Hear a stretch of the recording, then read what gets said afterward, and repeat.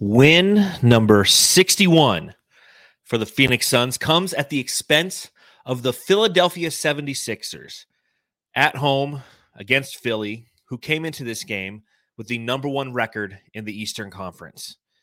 They win by 10, and for the fourth time this season, Matthew, this team has won 8 consecutive games. 4 times in a season, they've won 8 in a row. How impressive is that, Matthew? Very, very impressive. I saw something about the Memphis Grizzlies winning. I think they won 12 games by 25 points plus.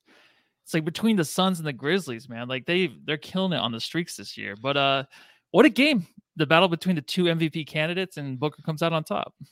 Again, Booker comes out on top, scores 35 points in this game. And as one of our loyal Jamsters noted before the game, at Don Draper's Musk on Twitter, said if Devin Booker scores 32 points this afternoon, he'll pass Kawhi Leonard in career points scored. Booker came into the league in 2015. Leonard came into the league into 2000 and came into the league in 2011. So shout out to Don Draper's Musk for pointing out that statistic. Devin Booker ends with a total of 35 points tonight. So plenty to talk about on this edition of the Suns Jam Session podcast. Another win for this team. They are now 61-14 as they get ready to head out on the road for a 3-game road trip. But before we get to all of the fun stuff, talking about the game against the Sixers and the road trip that lies ahead and a fantastic review on Apple Podcasts. This is a reminder to everyone who is listening to, if you go and put a 5-star review on Apple Podcasts, that means give us 5 stars, write a little review.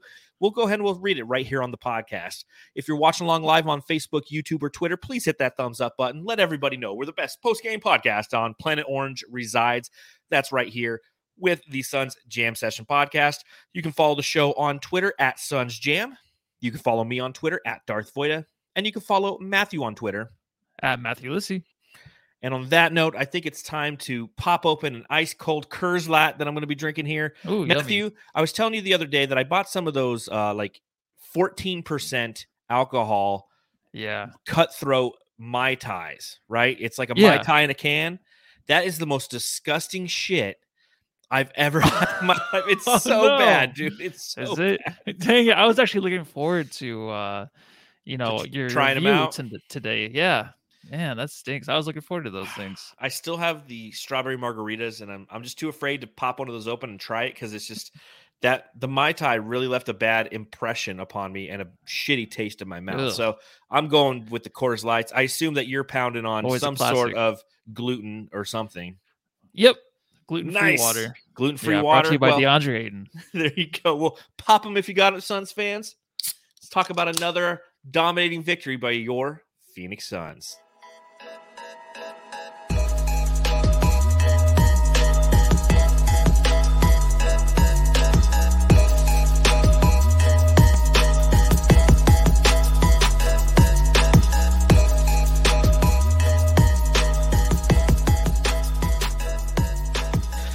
A 10-point victory by the Phoenix Suns against the Philadelphia 76ers this afternoon, which brings me very quickly to my first question. Matthew, I got to ask. Why wasn't this game on ABC? That's what I was wondering too, because I was looking for the game before and there wasn't a game either. So I think is it March Madness? That has to be why, because a lot of these games, even the TNT ones, they're going to March Madness. They're boring ass college basketball. So that might be the reason, I think. Yeah, I guess that's the case. I was still thinking, I thought the game was on ESPN. So I'm cruising, I'm on ESPN. I'm like, where's the game? And then I'm like, of course, it's going to be on ABC. It's a nationally televised game. It's the number one Phoenix Suns, the number one Philadelphia 76ers. This has got to be on primetime. And then, no, nothing. Just your standard Bally, Arizona sportscast. And the only issue I have with watching the Bally, Arizona sportscast, and I was thinking about this, is they play the same commercials so much that I know the cadence to every commercial. It's like they're going to play this one. They're going to play like the one with Pitbull singing, it's like And you, Oh, do you? I'm banging sometimes supermodels. it's back to back too. Sometimes, They're always back to back. yeah, It's that always the llama one. same. Yes, the Isn't there like llama a one. llama one? Oh, yeah, it's Yes, so ingrained in my head where I just expect it. It's not even annoying to me anymore. It's just part of it, like a daily routine. it is. Well, and here's how I know that it's become a daily routine: is I was making dinner tonight. I was making sour cream chicken enchiladas, one of my favorite things to make. And I'm in the kitchen and I'm like Yeah. shredding the chicken, and like my kitchen and my living room are kind of one big area. So the game's going on in behind me, and I find myself starting to say the next commercial out loud. Like I already know it's like once they're Fair done enough. talking about, it's like, and you, do you, and then it's like I start whatever the next commercial is. I'm like, oh my Dude. God, dude. It's like Pavlovian theory. It's like, wow, I know these commercials by heart. But anyways, sorry for the tangent there, Suns fans. I understand. Just seriously. Coming into this game, you have the Philadelphia 76ers coming to town. And I know that there was a lot of free throws early for them. We found out before the game that it would be a Scott Foster game.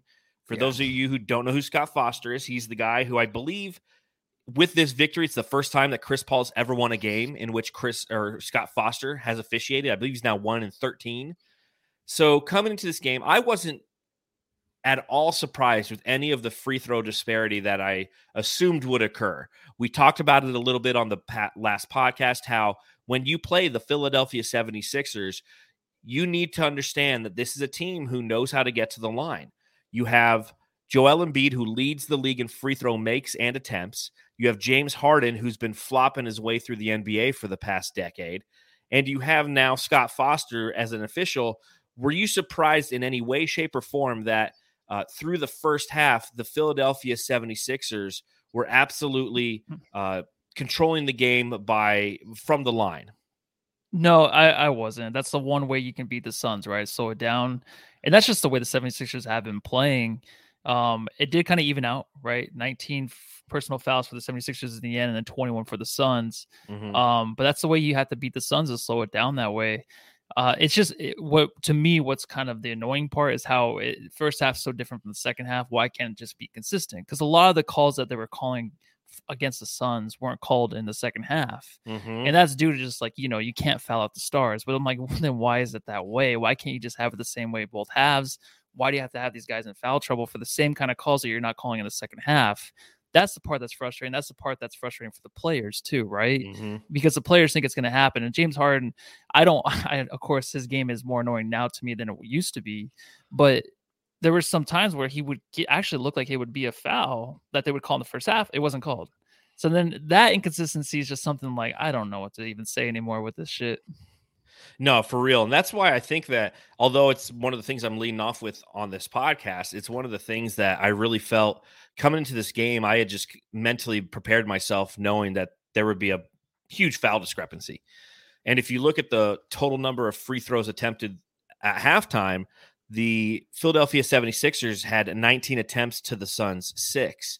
And by the end of the game, it was 26-17. So as you mentioned, it kind of evened itself out a little bit, but at the same time, it's one of those things where I'm tired of having the same narrative of the fouls and the shitty refereeing. Yeah. And the second half, I felt like it was obviously a lot more things went the Suns' way in the fact that, as you mentioned, James Harden was creating the contact as he does. He's the one guy who he like jumps into guys and then, gets the fouls called for him. And some of those fouls weren't going his way in the second half. Here's what's interesting about James Harden, in my opinion, is how has he not developed a mid-range game? Like he always been able to drive to the hoop. He's not getting the respect nearly as much as he used to due to the new foul calls and the way that the game's refereed. Although obviously there's still some work to go in that area. He can shoot the three, but he's never developed a mid-range game. Kind of shocked me. Yeah, it kind of is, but then also he was under the system with Mickey D's, Mike D'Antoni. Like he, 7 seconds or less, get that shot up, shoot the three, shoot as many as you can, right? Until you until it evens out to where you're making him at the end of the games when it matters. That's the way he developed his game, like after they got him on that squad, and that led to winning. So I think that's what he's stuck with now. I was actually thinking the same thing. Like, how does he have nothing else really in his arsenal? He has nothing. Like he can get to the rim. That's it. Pull back three. That's it there. Like that's really the two things he has. So I was thinking maybe he's just kind of stuck, right? He's stuck just having those two things. And if he starts to work on something else, then I think maybe it's too late in his career right now to really kind of figure something else out. I know a lot of players, when they get older, all they can do is work on their jump shot because that's all they have. They don't have their legs anymore. So that's going to be interesting to how he develops in the next few years in the NBA, because we all know he'll probably be on a new team next year. So maybe if he can fly under the radar and go on a team that's not a championship contender, he can work on some stuff. Who knows? Because he's going to have to, because this game, especially for a Sixers fan, it must be very painful to know, like, okay, he has the ball. He's going to dribble it for like 14 to 15 seconds. Yes. He's going to have to step back three or get to the rim. And if he's double teamed, then we're screwed, because then that whole possession's over with. So for the Sixers fans, it sucks to watch. It's nice to watch from here because we know, like, if he has the ball with 10 seconds left, it's going to be a step back three. He's just not clutch with it anymore either. Well, on the other side is just what makes the Phoenix Suns such a great team and a fun team to watch is the way that they whip the ball around, how they're constantly putting pressure on the defense, how they run offensive sets effectively. And when you have a guy who just kind of holds the ball and does that Harden ball stuff, I mean, we've talked about it for a long time. It's not entertaining to watch. And if you're a fan, it's really got to be frustrating. And as you know, I go into the subreddits for the opposition now. I still haven't created that drop for it. I almost had it done today, but I didn't like the way it sounded. Something along the lines of like behind enemy lines. But I was hanging out in the Sixers subreddit, and there was literally a period where this is what they said. This is in succession. Harden coming up flat in another big game. Harden is so shit inside the arc, bruh. LOL. Harden can't create a shot besides a three. I would like to purchase some Harden step back threes and sell Harden running into traffic hoping for a foul call. Thanks, Monopoly Man. Harden is taking bad shots to get fouls. That's 6 comments in a row where Philly fans are just observing the efforts put forth by James Harden. And note, for those of you who haven't seen the box score, James Harden today, 2 for 11 from the field. His only 2 makes were 3-pointers, as he was 2 for 5 from beyond the arc. He was 8 for 8 from the free throw line. He did have 7 rebounds and 9 assists, 14 total points for James Harden, who played 40 minutes today. Only Mikal Bridges in the entire game played more than him. Is this the kind of game that you credit Mikal Bridges and the effort he put forth? And is this another feather in Mikal Bridges' cap as he does his best to win a defensive player of the year? Yeah, definitely not taking a day off too this year. That's a big thing where, if he's not going to miss a game, and there's going to be some games where he doesn't have it in him. I think we went through a spurt this season, I think midway through, where he was just super tired and he wasn't exerting his energy until like the end of the games. Remember those like 2 blocks, 2 different games at the end? I think it was the Orlando game and the game after that where he had those 2 big blocks on like jump shots. And that was like in the last couple minutes. The last one was like the last game-winning shot from Orlando. And he puts all his energy into those plays now. But then when you play games like this against James Harden, I know, what's his name? Freaking Tobias Harris.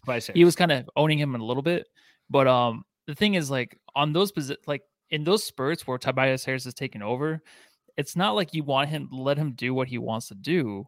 But it's basically like you don't want to exert your energy on these guys right now in this time of the game. Even though it was a 4-point lead for the 76ers, you know that you can come back. You can have those defensive possessions later on in the second half. But then it kind of came after the 14-point lead for the 76ers.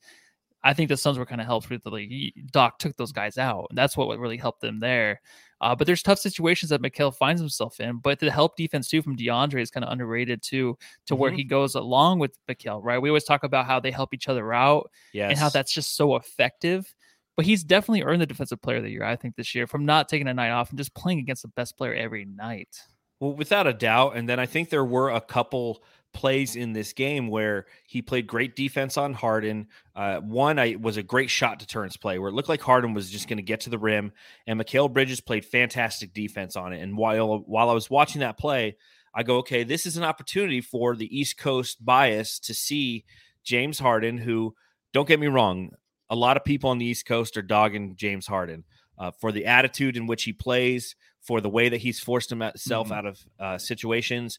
I forget what podcast I was listening to the other day where they were talking about how, I guess truth is all relative now, because once James Harden joined the Philadelphia 76ers, he said, yeah, this is where I was trying to get to last year. It's like, no, we literally have quotes of you saying you were trying to get to Brooklyn last year, because that didn't work out in your favor.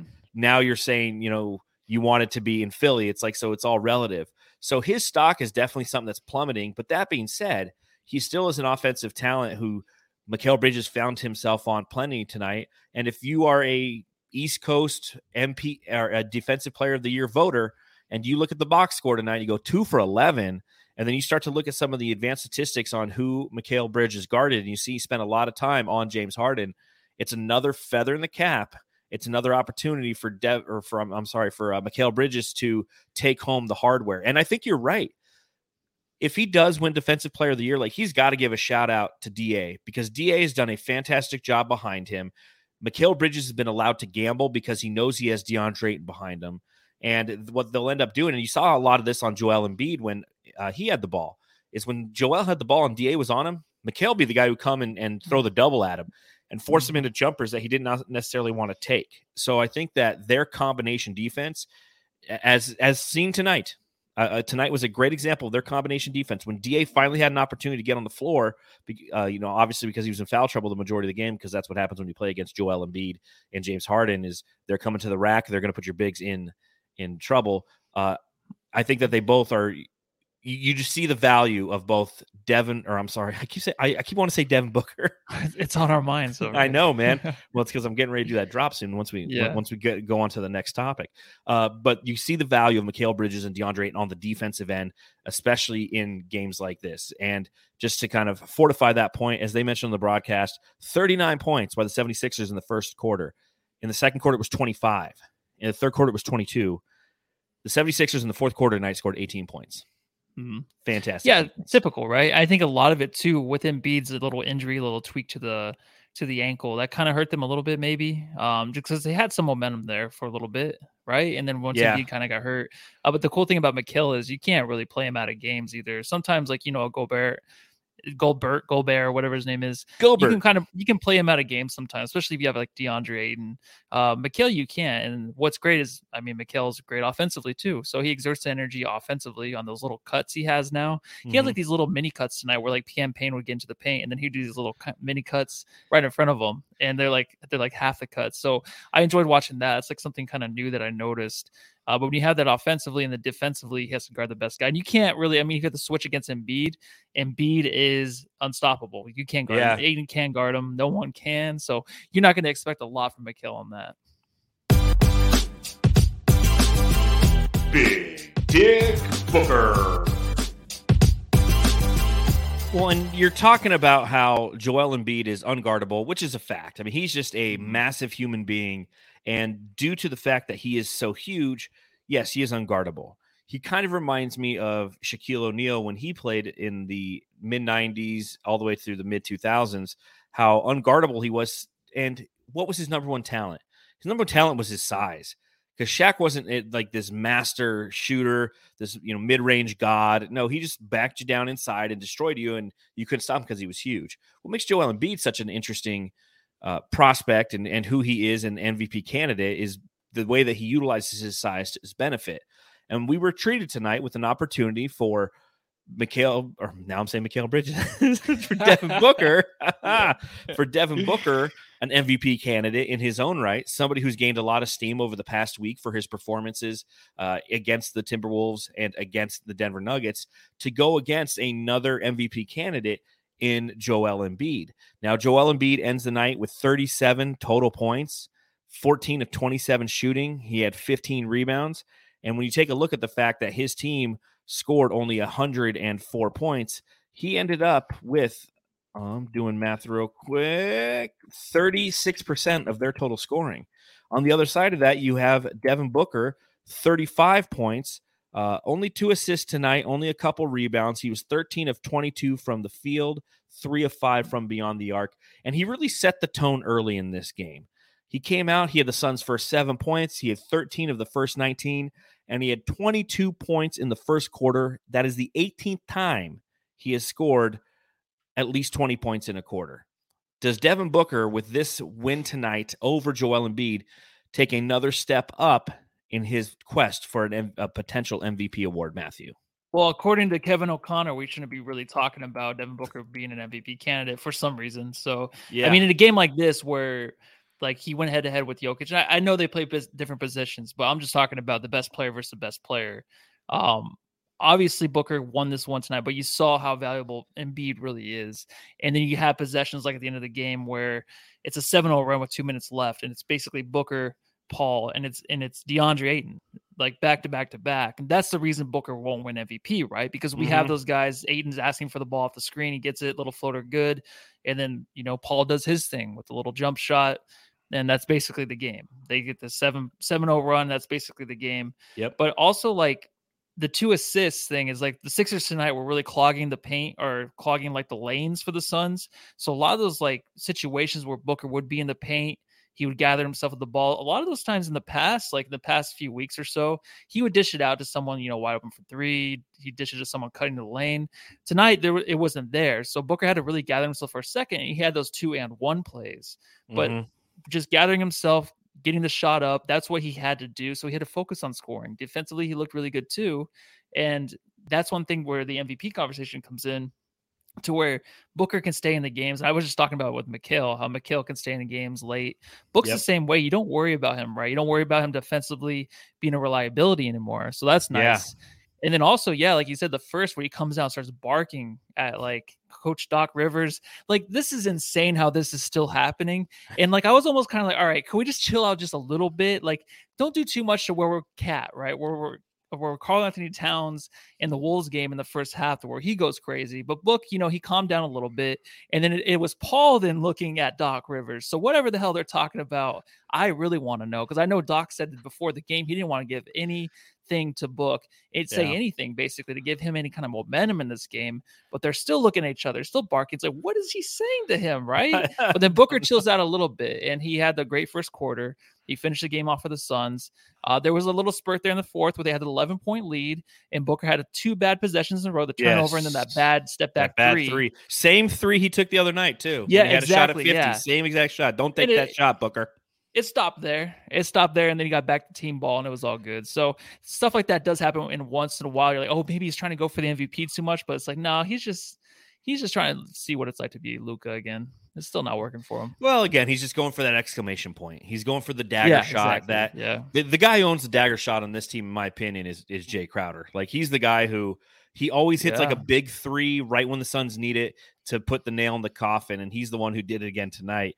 You know, kind of to your point on Devin Booker, it was interesting because, again, I was hanging out in the Sixers subreddit, and one of the things that they noted is once Devin Booker started barking, the Philadelphia 76ers went on like a 13-2 run.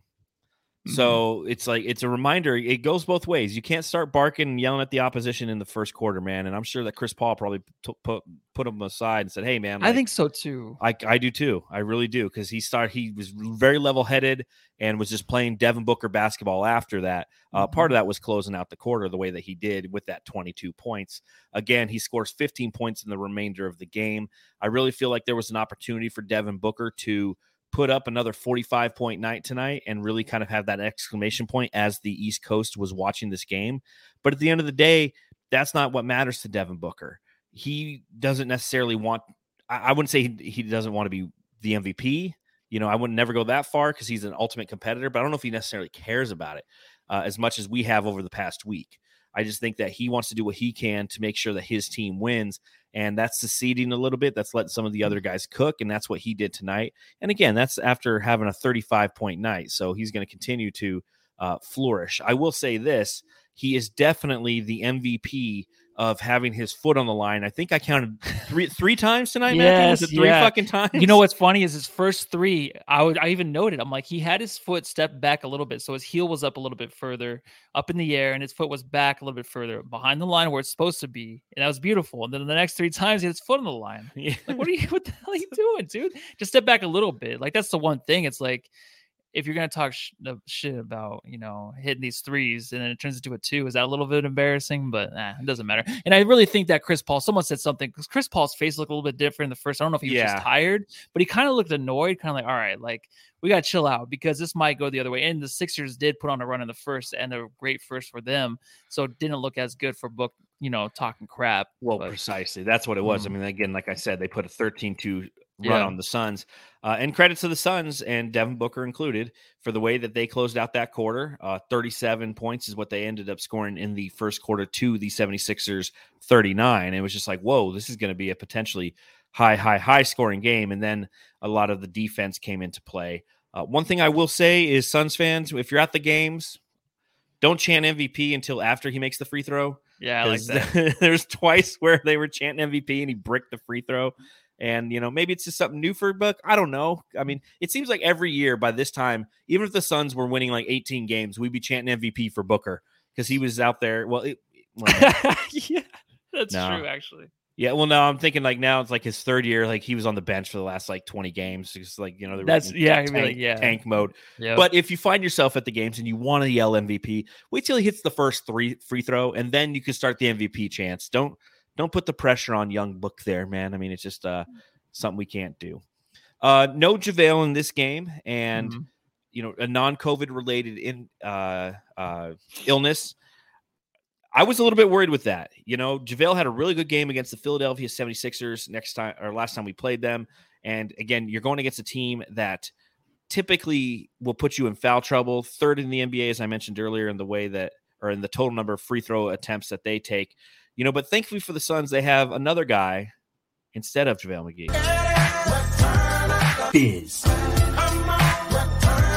Biz. Bismack Biyombo tonight played 17 minutes, was 3 of 6 from the field, 6 points total, 12 total rebound. Or I'm sorry, I just added 7 total rebounds. He had two on the offensive end, had the 3 personal fouls, but again, was a key part of the way that this team played, considering that Joel Embiid can be a monster inside. DeAndre Ayton had 4 fouls, and 2 of them came really early in the game. So the minutes provided by Bismack Biyombo tonight, Matthew, absolutely huge, right?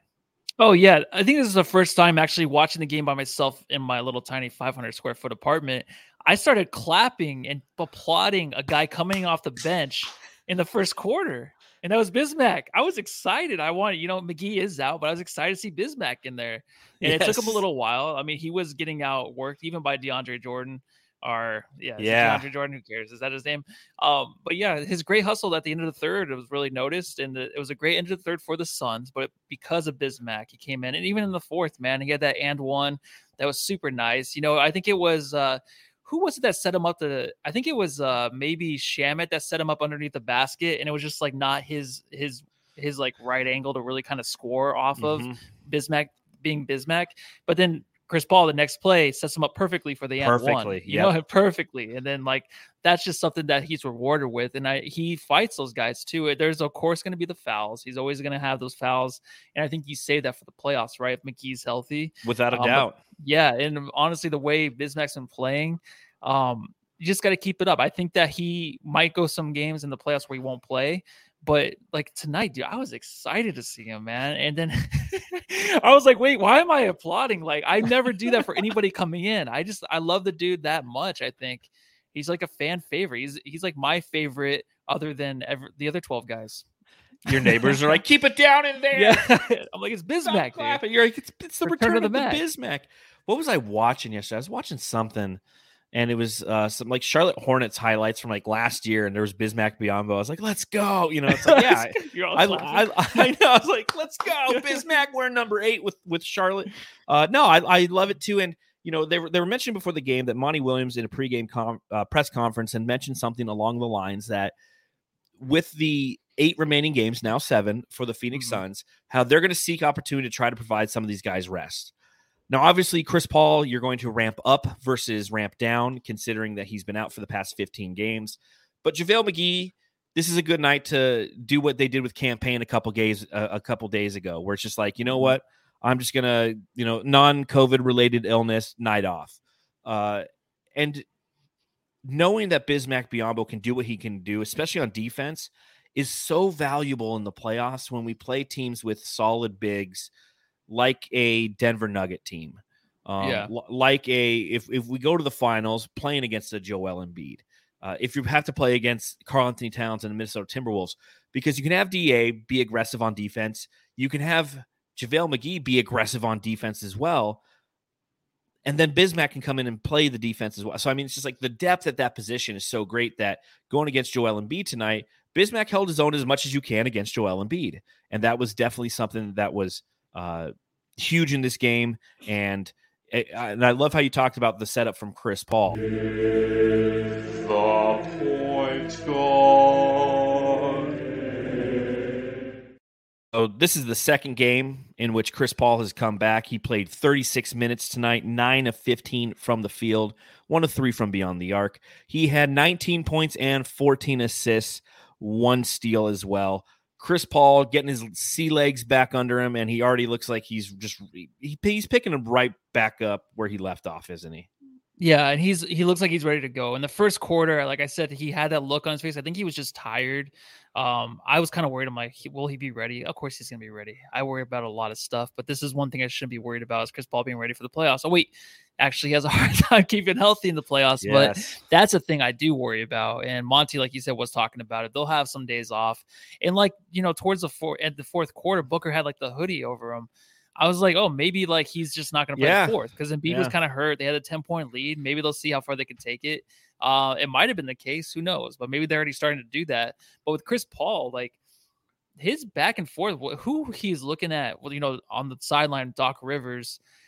Like, what is? I just want. Sorry, this is the second time I'm bringing that up, but like, I want to know: are they like? They have like a love triangle or something going on. Like there's something between those two. I know he used to be his coach. Exactly. Maybe that's all it is. I think that's right, part of it. A love triangle. Okay. I think so. You have that. And then the third part of the triangle is the fact that one of his former teammates was James Harden. And I'm sure that, Chris Paul is going to take, just like Devin Booker, they're going to take every opportunity they can to try to create some sort of edge, even if it isn't necessarily there. And I think the fact that you're going against Doc Rivers, coupled with the fact that you are going against your former teammate, James Harden, was the motivation that Chris Paul needed to just be locked in and be engaged in this game. Does he need all that motivation? Probably not. But at the same time, I mean, he was barking at Doc. He was barking at him this game. You know, now granted, much akin from or very different from the way that Devin Booker was barking early. He was doing it late. He was doing it when the daggers were being thrown, and all of a sudden, the Suns, who the game got to 100-98 or 101-98. The Suns were up by 11, and all of a sudden they gave up. I think it was 101-100, and they ended the game on a 13-3 run.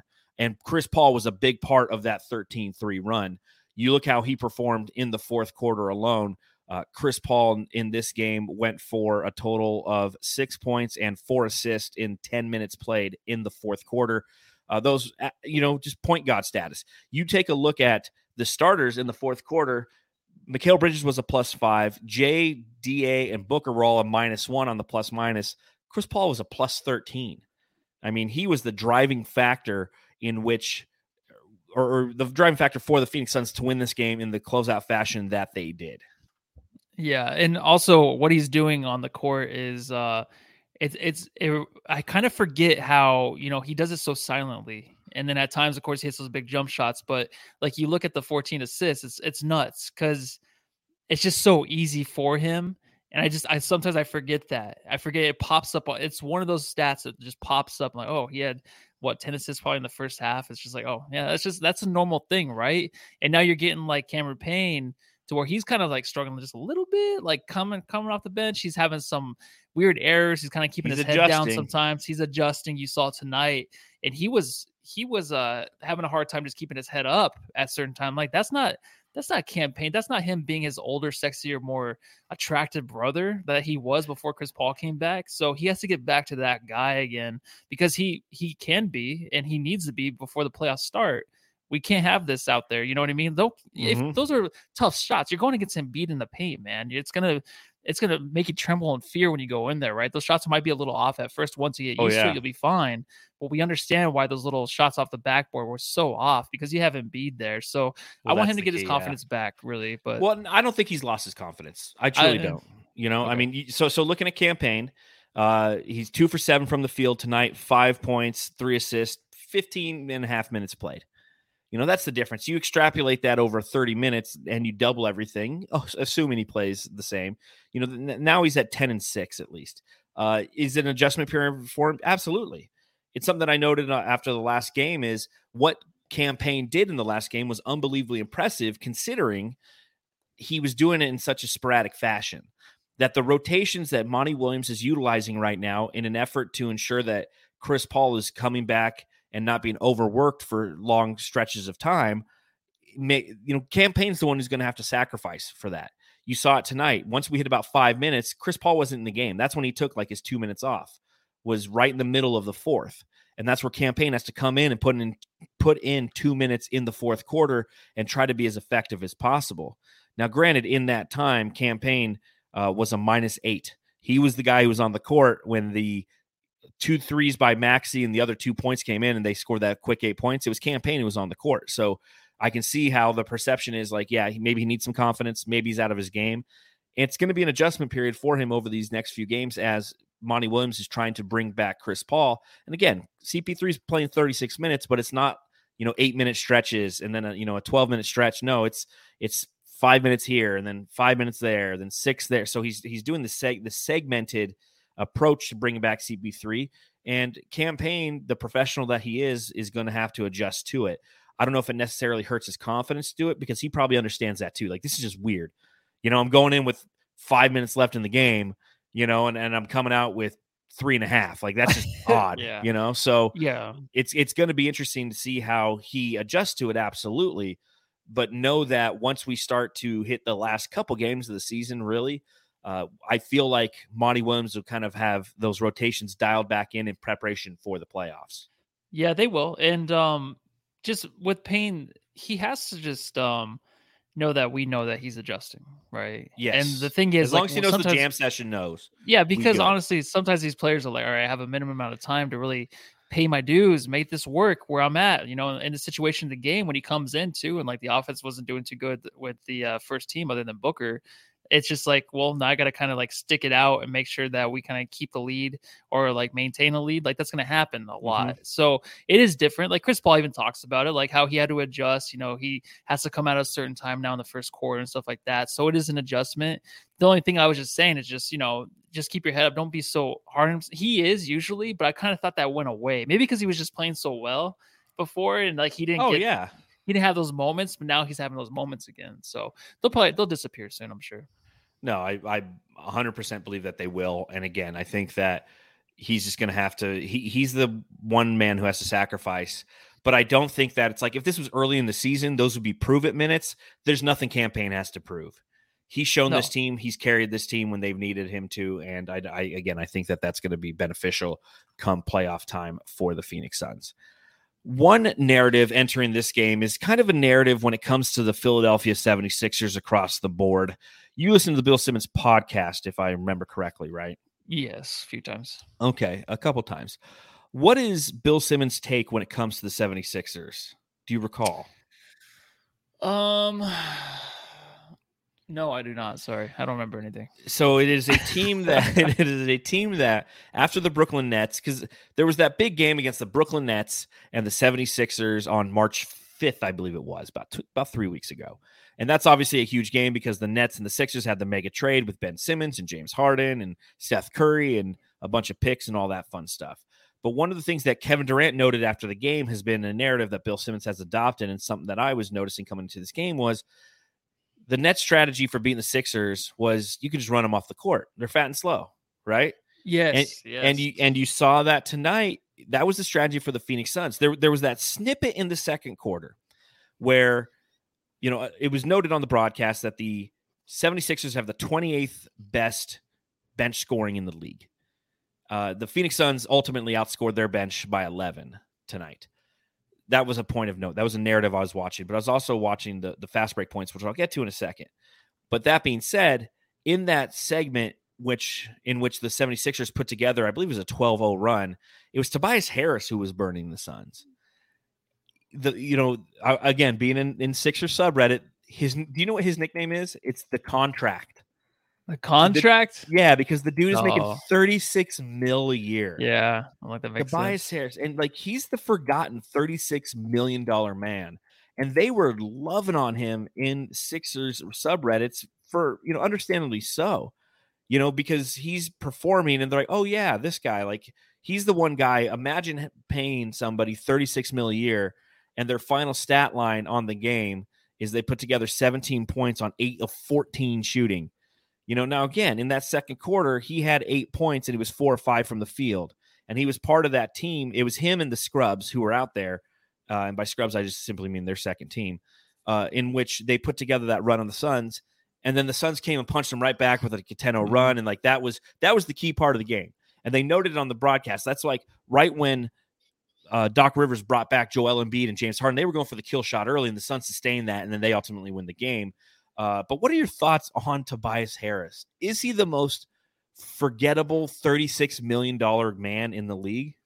Yeah, it's funny, those stats you read is like, that's going to be DeAndre's numbers when we pay him. So I was going to say 8 for 14, 17 points, 8 rebounds. But yeah, I'm just kidding. Yeah, but look at the field goal percentage. I think that's like the big one is the fact that the field goal percentage, he's shooting above 50%, I guess, on 8 for 14. But if DA's putting up 8 for 14, like, man, that was bad. Yeah, exactly.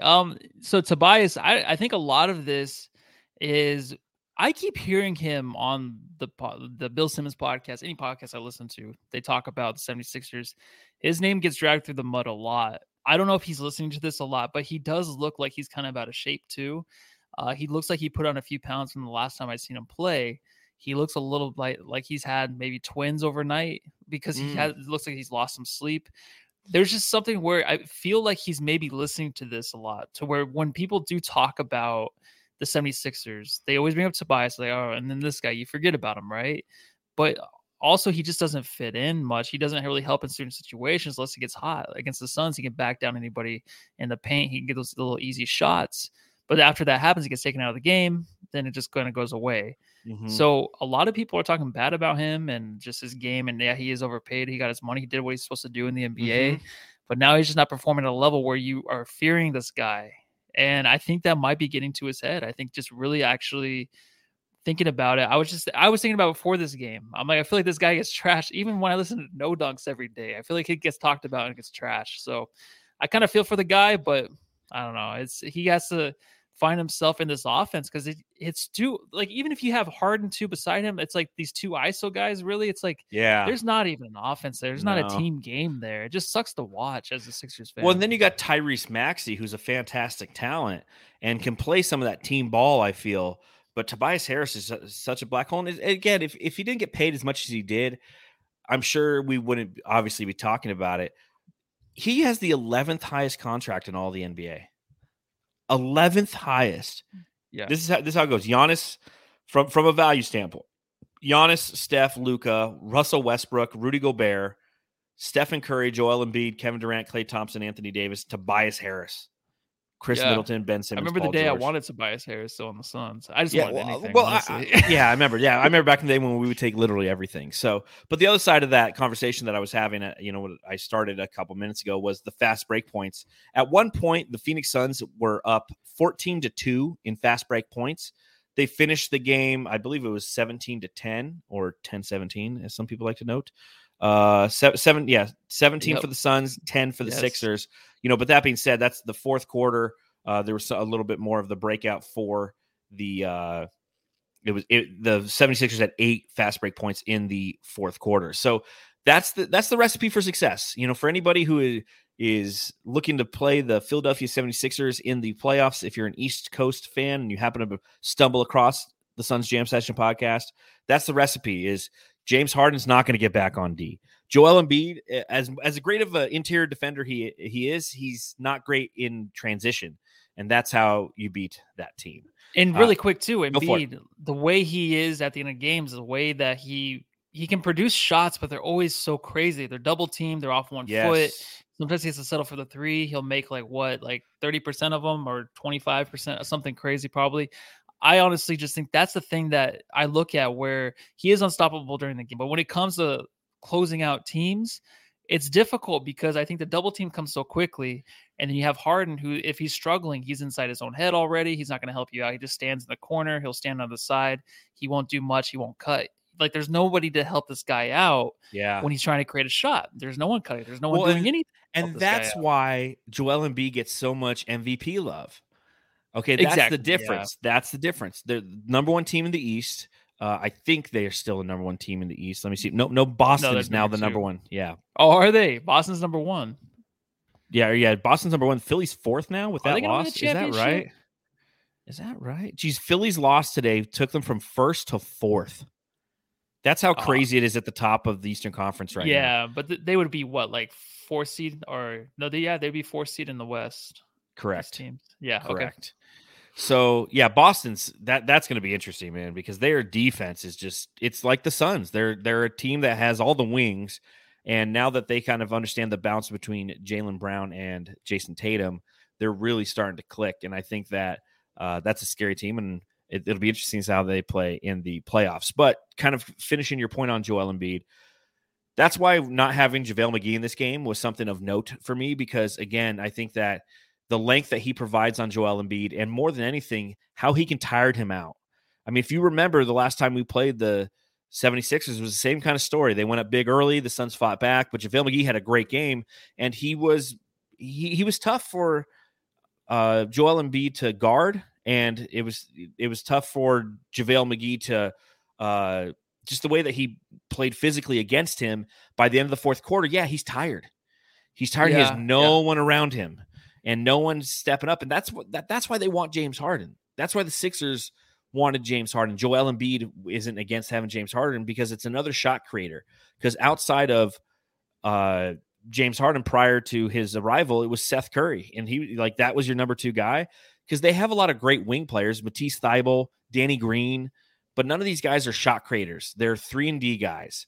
Tobias Harris, not a shot creator, is an ISO guy and doesn't play amazing defense. So the thought is you bring in James Harden, and guess what? We're going to be able to function in those last 5 minutes. And you saw tonight the issue with that, and the issue that a lot of Philly fans, as I mentioned earlier, were really frustrated as they voiced their displeasure in the Sixers subreddit, was the fact that James Harden just dribble.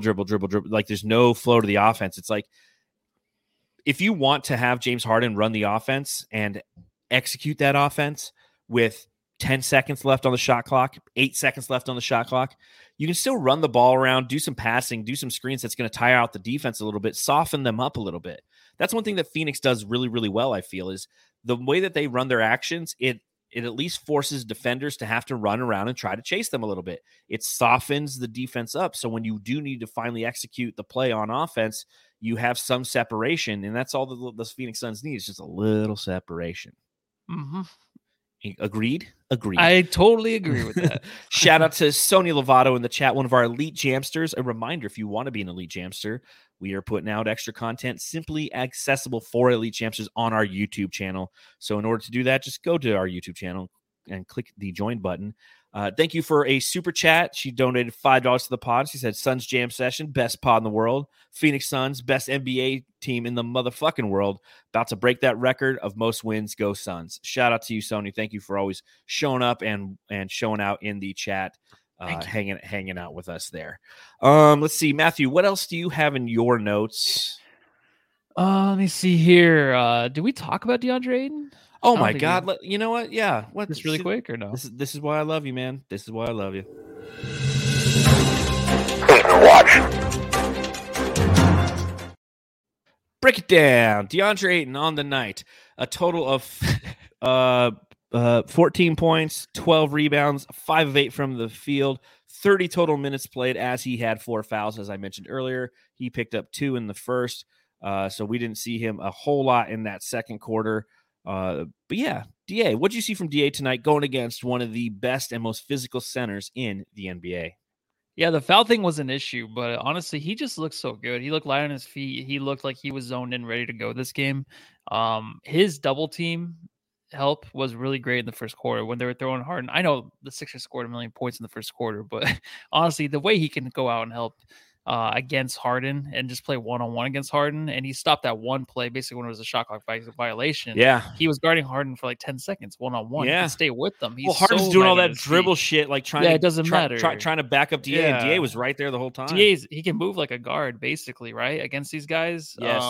But that's why like his stats of 14 to 12, and he did only play the 30 minutes. It's not a big. I just made a joke about Tobias Harris's stats. I'm like, oh, that's DA's stats, right? But we're gonna pay him a lot of money probably.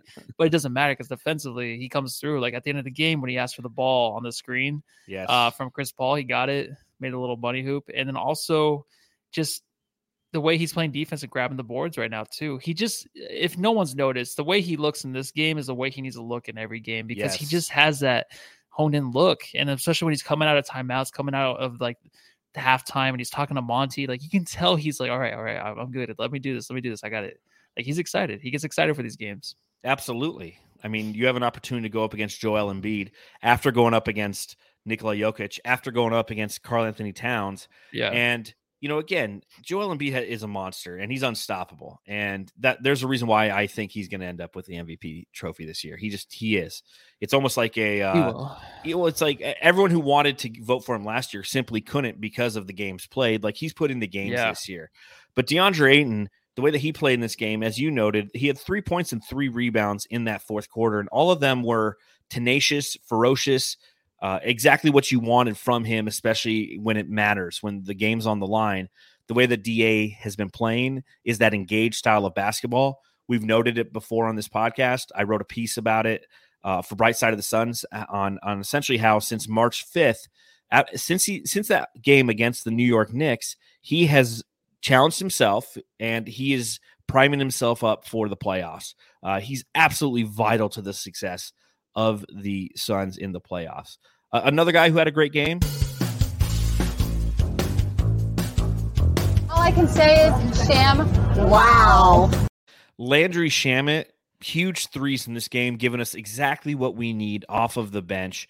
He ends with a total of 12 points off the bench, 4 of 7 from the field, 3 of 5 from beyond the arc. His one non-three-pointer was a dunk, which looked great.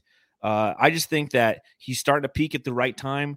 He's making up for not having Cam Johnson out there right now, who, just so everyone's aware of, was seen doing some really extensive pregame drills, a lot of lateral movement type of stuff. So know that Cam Johnson's return is on the horizon. My guess is if he's not back, I wouldn't be surprised if he's back Wednesday, but if not, maybe within the next week, we should see Cam Johnson. But Landry Shamet is filling those shoes right now as being somebody who's reliably shooting from beyond the arc, hitting those daggers when the Phoenix Suns need him to. Yep. And he just had a few plays where he would get in the paint and kind of just pass the ball out. It's like, dude, like just do the little turnaround jump shot. Like he kind of like the one setup to Biyombo I was talking about earlier where it just puts him in a bad situation. That's just a bad play. But big threes tonight, man. I just think he needs to be a little bit more confident in that mid-range. He has it in him, right? He's been watching book. He has a little mid-range game. Just if you're down that close, get a little bit of separation, get that shot off because it's a better look than setting somebody up for failure. Like even Torrey Craig in the corner for 3 where he's heavily guarded and the shot clock's kind of running out. So do a better job at that, and then he'll be fine. He'll be ready to go for the playoffs. One note from the Sixers subreddit. They said, anyone remember when we used to compare Shamet to Clay? Because you got to remember, Landry Shamet was drafted by the Philadelphia 76ers, and they had high hopes for him, and apparently that's what they used to refer to him as. I didn't know anything else from your notes? I think that's actually it. I'm glad I caught on to the Ayton thing before. Good, yes. Far, right? That's why I got to ask you. A couple things that I have left from the subreddit of the Philadelphia 76ers. This is John Voida reporting behind enemy lines at the Sixers subreddit. One thing, DeAndre Jordan, makes my sensitive nipples hurt. That was a statement that somebody put out there. That's the second time that Embiid had Booker on him in the post, and Harden just dribbled the clock out. So this is a good one before we get to the Jam Star. This is something that somebody put out there, and I thought it was an interesting point of view from a Sixers fan. This is how they feel they are viewed. They go, so if we win, it won't count because all we do is shoot free throws. And if we lose, we're frauds and are not good. Yeah. That's how 76ers fans view themselves. What do you think of that statement? I think it's the truth. It kind of reminds you of the Suns, right? A little bit, or no? I just, again, I mean, it's just as a fan, I feel like yeah. you always feel the disrespect. You always feel the disrespect. You're obviously overly critical. I mean, we make a podcast that's probably been overly critical for many times on about the Phoenix Suns. So, just thought that was kind of an interesting observation, and I got into all my Harden stuff, which means it's time for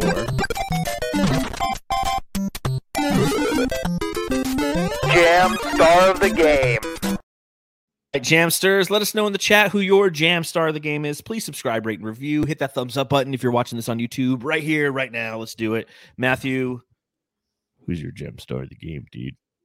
It's going to be – this is tough, man. I think it's going to be Booker, I guess. I don't know.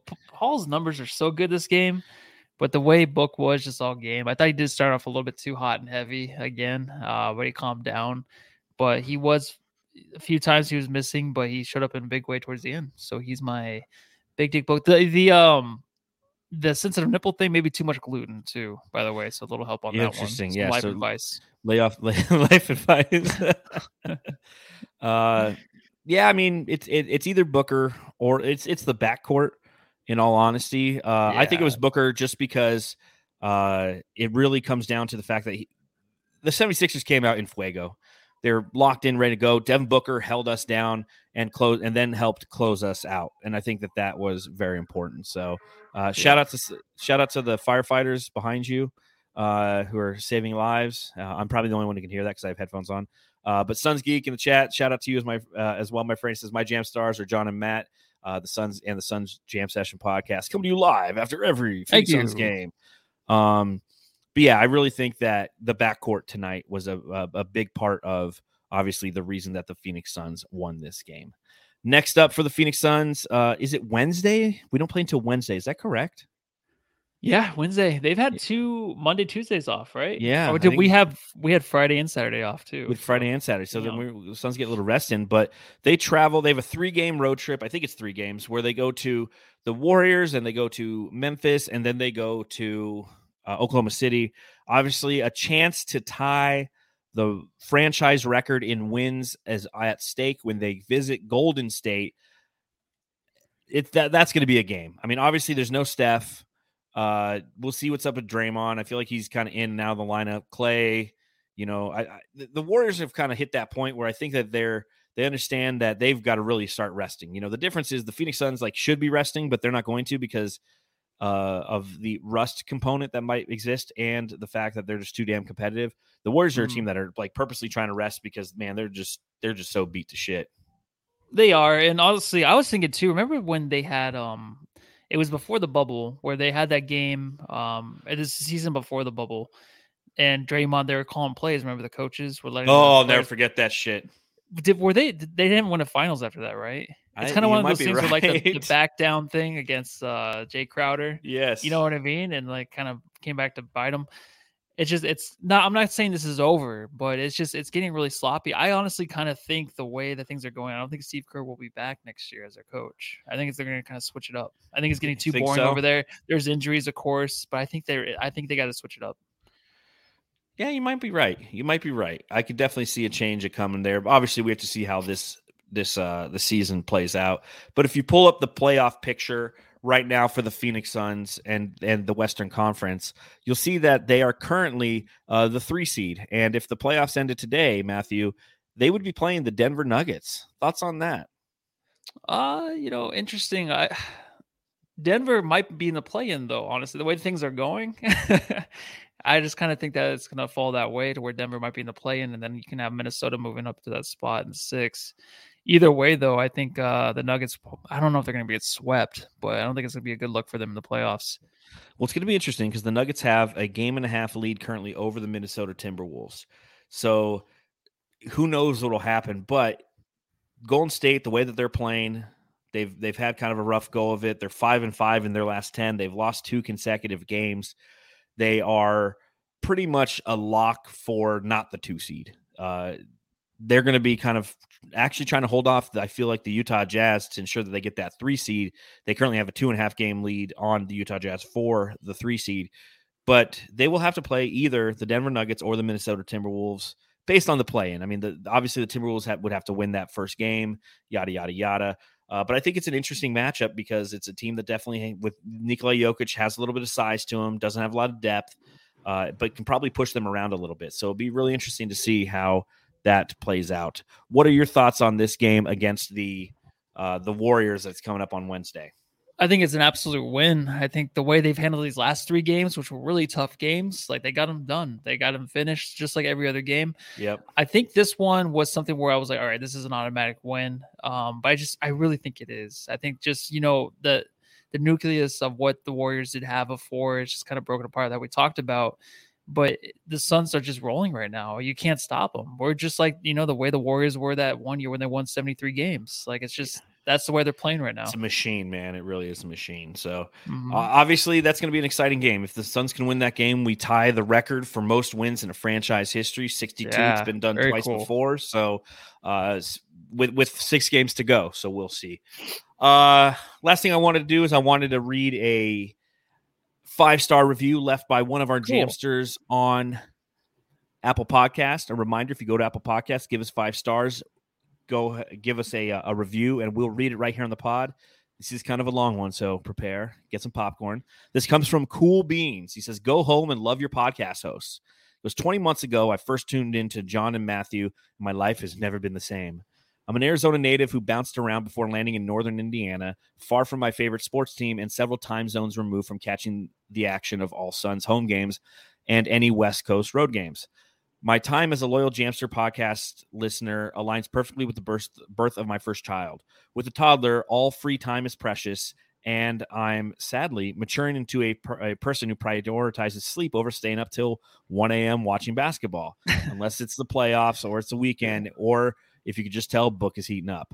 That said, Suns Jam Session has been an invaluable resource for me to stay current following the best team in the NBA, usually the day following the game as I drive to work or walk the dog or try in vain to prevent my daughter from eating dirt. # childhood trauma. The show has been truly a source of stability and comfort whilst navigating the ups and downs of being a new parent. I admire the incredible devotion John and Matthew have to running a post-game debrief after every contest on top of what I can only assume are time-consuming day jobs, especially John. Still a bit unclear exactly what Lissy does, but I'm sure it's important. We're talking about it, do I? We don't. The show has it all. Relevant reaction content, quality segments, drops that will surely someday land in the NBA Hall of Fame, a really pretty objective zoomed out view of the Suns in the larger context of the NBA, and a willingness to call out the flaws and faux pas that the Suns possess player to player and game to game. The duo has a casual report that might lead some to mistake the show as a typical bro chat cast pod, i.e. long on time and low on substance, seizing an opportunity to go live and yammer on with unfunny riff and unfunny riff, or after unfunny riff. But no, these two have perfectly navigated the line between complete improvisation and rigorous research to deliver a product that feels so highly relatable. Hey, that's what I was thinking. But also being ever so slightly out of reach. How do they do this night after night? I do believe John once described the show's place in Planet Orange's media sphere as being the drunk frat boys saying "Go Suns," hands akimbo, while angling for a cameo behind Tom Chambers on a TV broadcast or something to that effect. While I agree that the duo brings that level of enthusiasm, that really doesn't do justice to the astute analysis at hand. Although that kind of humility is exactly the kind of thing that wins loyal Jamsters like me, hanging on every word and ready to follow John and Matthew wherever they may go to an NBA championship. Go Suns, Suns Jam Session forever. Thank you, Cool Beans, for such a fantastic review. Yeah, really great name too. I love it. Cool Beans. That really hits home. That's what we do. We try to have a good time doing this. We've been doing it for quite some time. Where it's like I said, we're the two guys in the corner who are screaming "Go Suns," and we're the only ones watching the game, and everyone's like, "Those guys are fucking what's wrong with those motherfuckers?" And that's just us. So we really appreciate that. So, and again, we'll read yours right here on the pod if you go to Apple and leave us a 5-star review. So, again, thank you, Cool Beans, for that. Thank you to everybody who's joined us live here following another 10-point victory for the Phoenix Suns, this time being over the Philadelphia 76ers. We are 61-14, and we're looking forward to seeing you again on Wednesday when we play the Golden State Warriors. Make sure you subscribe, rate, review, give us a thumbs up if you're watching on YouTube. Follow the show at Suns Jam. You can follow me at Darth Voida, and you can follow Matthew. Matthew Lissy. On that note, I'm going to go finish eating my sour cream chicken enchiladas. And I'm gonna go home and love my family. Take care.